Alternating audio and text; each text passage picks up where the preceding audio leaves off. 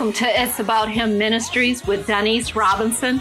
It is my desire that you would be encouraged and inspired by this broadcast and that you will trust Jesus no matter what and believe Him for the impossible. It's not about me. It's not about you.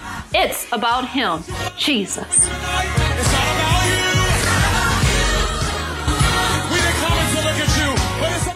This is the day that the Lord has made. We will rejoice and be glad in it. The last time we were together, I talked about, do you have integrity? I will briefly review for those that are listening for the first time. I welcome you to listen anytime. Please let me know what you think about the broadcast. I would like to hear from you. Well, last week, I discussed 3 points. 1, our integrity to God.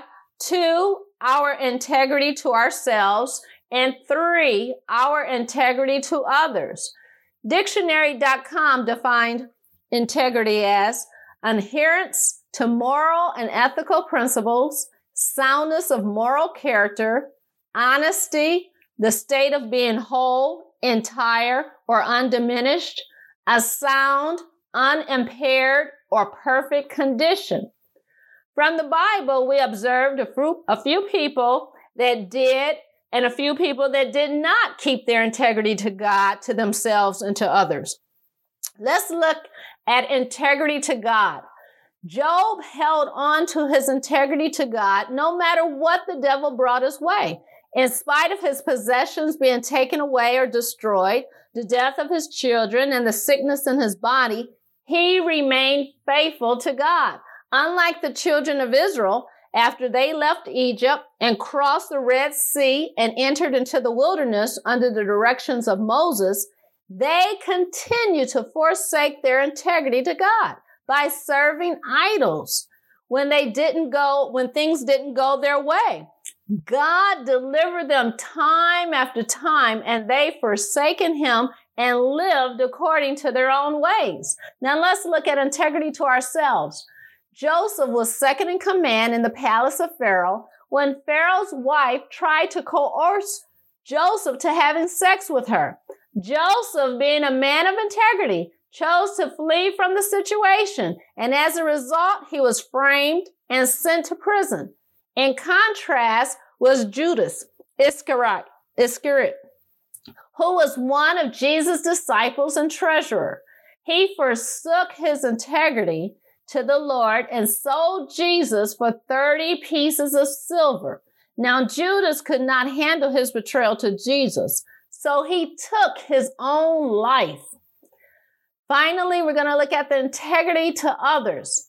Queen Esther, the wife of King Ahasuerus, kept her allegiance to God no matter if her life was at stake. She called a 3-day fast and hoped to change the heart of the king.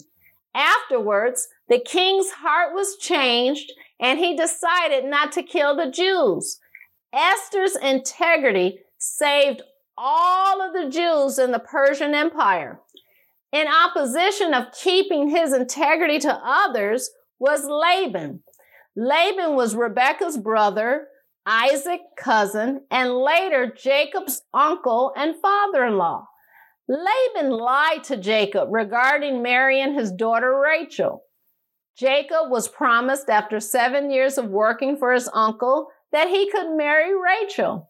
Well, Laban changed his wages 10 times, and after 20 years of service for Laban's 2 daughters, Leah and Rachel, and his cattle, Jacob was able to leave with Rachel. Now, Laban's lack of integrity affected many people for many years. Now, Job kept his integrity to God, unlike the children of Israel who continued to serve idols. Joseph kept his integrity to himself by not allowing his sexual passion to overtake him, unlike Judas, who surrendered his integrity for the greed of money.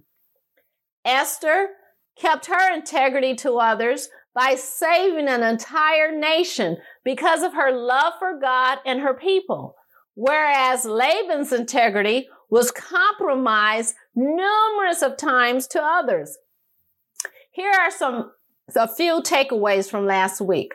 First, I challenged us to keep our integrity to God no matter what the devil brought our way and not to serve idols. Second, I encouraged us to keep our integrity to ourselves by overcoming sexual temptations and the lust of money. Finally, I gave a charge to all of us to keep our integrity to others by being concerned and willing to help when we are able, and also to be dependable in word, to let our nay be nay and our yea be yea. It is very important that we are people of integrity, just like it's just as important to walk in love, which brings me to today's subject.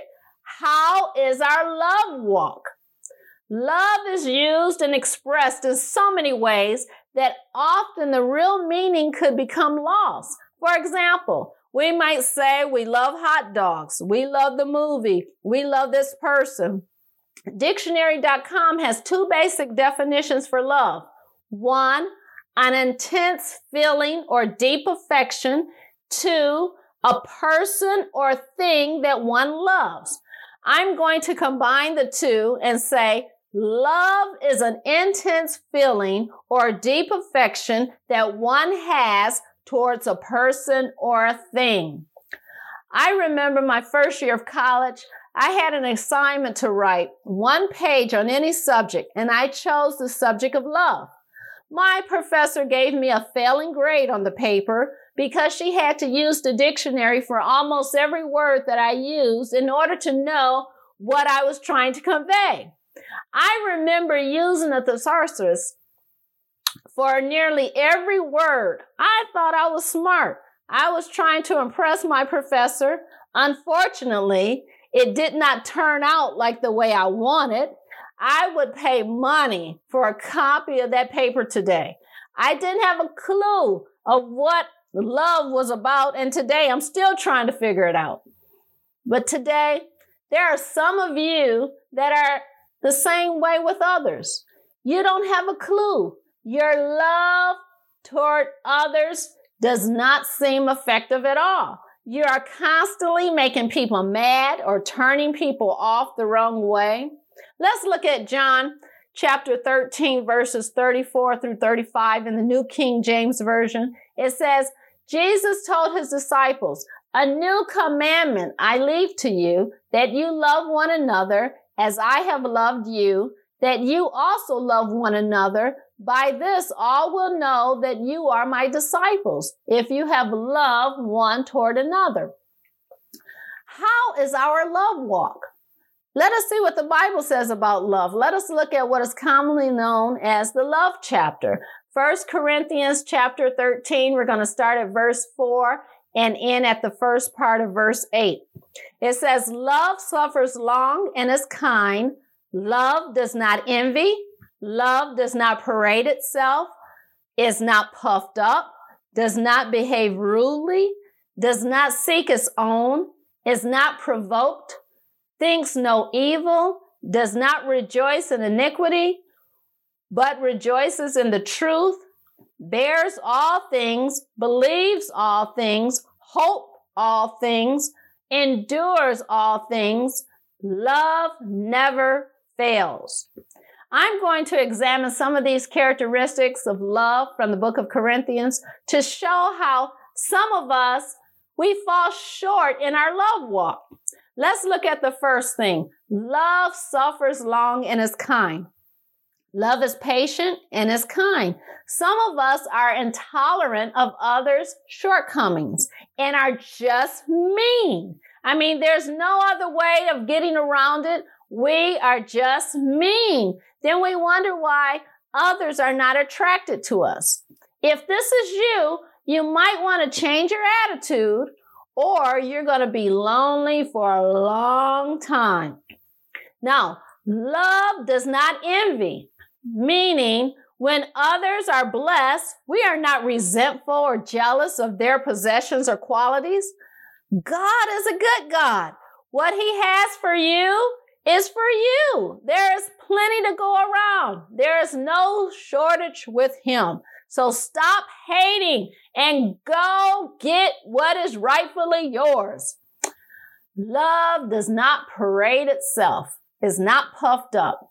Love does not show off. It does not have a swelled head. It's not boastful or proudful. Remember me at college using them long and hard words that no one ever heard of? I am sure my head swelled when I handed in that paper. I knew the professor was going to be impressed and give me an A. Wrong. My bubble burst quickly after I received my grade. What a humbling experience. Do not be like me, like I was at college, being proudful, trying to impress my professor with long words. It's really ironic that I was writing on love, but yet I was not demonstrating or showing love.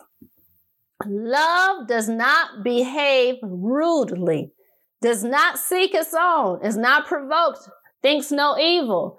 Love is not haughty, selfish, or rude. Love is more concerned of the needs of others than its own. Love is considerate and polite. If you are always putting demands on others to meet your needs and you're always putting your desires before others' desires, it's just a matter of time that your loved ones will no longer want to be around you. Love thinks the best of others. So I challenge us, let's be positive and think on the good of others.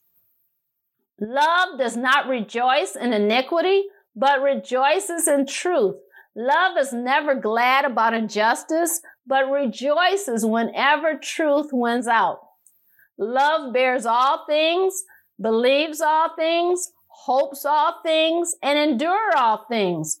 If we love people, we will be loyal to them no matter what the cost. We will always believe in them, always expect the best in them, and always stand our ground in defending them. Now, some of you are thinking, I don't know about all that, Donise. You don't know some of my friends and my family. I'm not saying to defend or support or encourage behaviors or actions that are destructive or harmful. That is not love. That is pure foolishness. Finally, love never fails. Continue to love no matter what. Even when others talk about you, lie on you, or treat you poorly, love covers a multitude of sins. After listening to what love is and what love is not, how is your love walk? Do you see areas where you can improve? Are there areas that you fall short in? Or are there areas that you perhaps mastered? I trust we all can continue to walk or to work out this love walk in some area. 2 Peter 1:7 says to love one another with brotherly affection. We can all start there. Let us pray. Dear Heavenly Father, we thank you for our perfect example of love through your Son, Jesus. Help us to love each other so others will know that we are your disciples. Help us to live out the characteristics of love that was demonstrated in the book of Corinthians. In your holy Son, Jesus' name, amen. Remember, it's not about me.